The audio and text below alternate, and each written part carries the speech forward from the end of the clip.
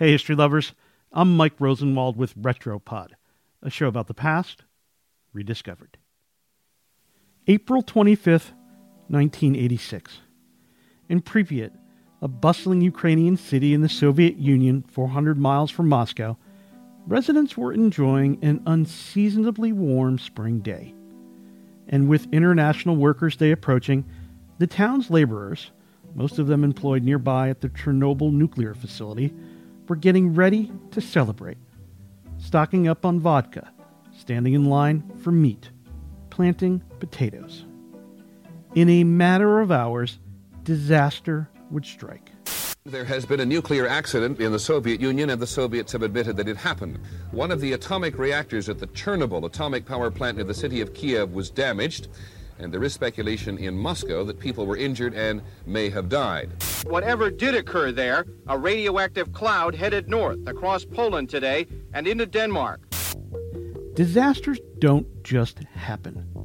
Like anything in life, good or bad, there's usually a buildup. In the case of the Chernobyl disaster, the series of failures stretched back more than a decade, including an absurdly misguided decision concerning the reactor's control rods.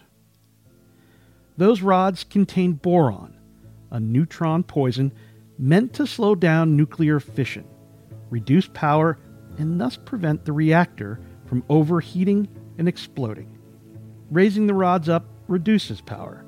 Lowering them increases power. The Soviets, however, wanted to make reactor operation as efficient as possible by making the ends of the rods out of graphite, which didn't slow reactivity and in some cases could cause reactivity in the core to increase. You can see where this is going. So it would be as if you were driving a car really fast and you stamp on the brakes to bring it to an emergency stop. But instead of slowing it down, it suddenly speeds the car up. That's Adam Higginbotham, the author of Midnight in Chernobyl, a new book that explains, in terrifying detail, a very long series of decisions and events that led to the disaster.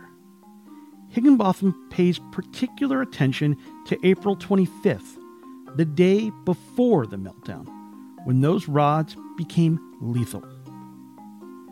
It was a Friday, a busy day. Reactor number 4 was scheduled to be shut down for routine maintenance, and the operators were going to use the opportunity to conduct a long overdue safety test. Engineers and reactor workers were ready to go.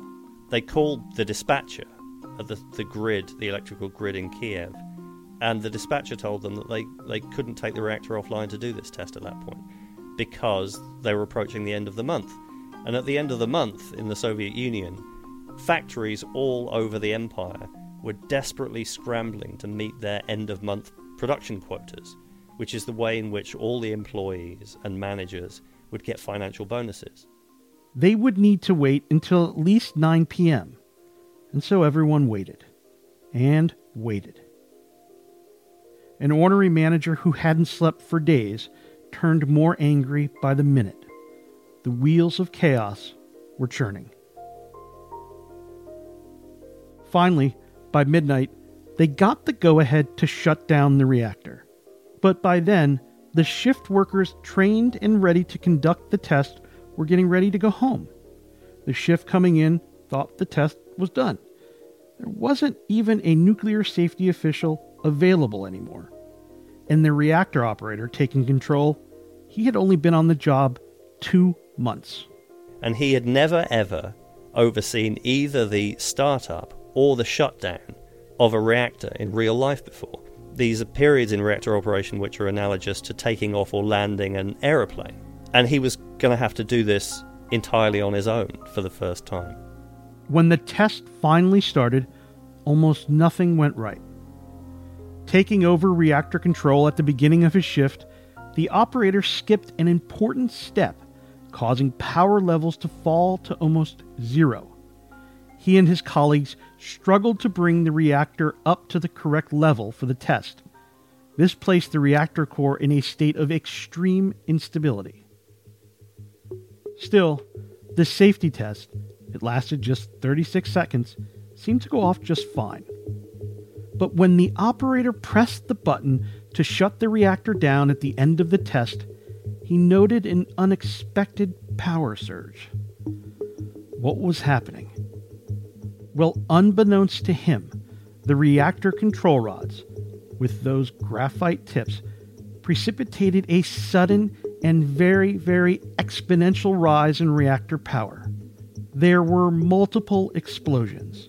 The reactor blew up. The building blew up. It was the worst nuclear accident in history. Today, Pripyat is a ghost town. Thousands of people in the area and throughout the region were exposed to radiation levels that caused cancers and other maladies still surfacing even now.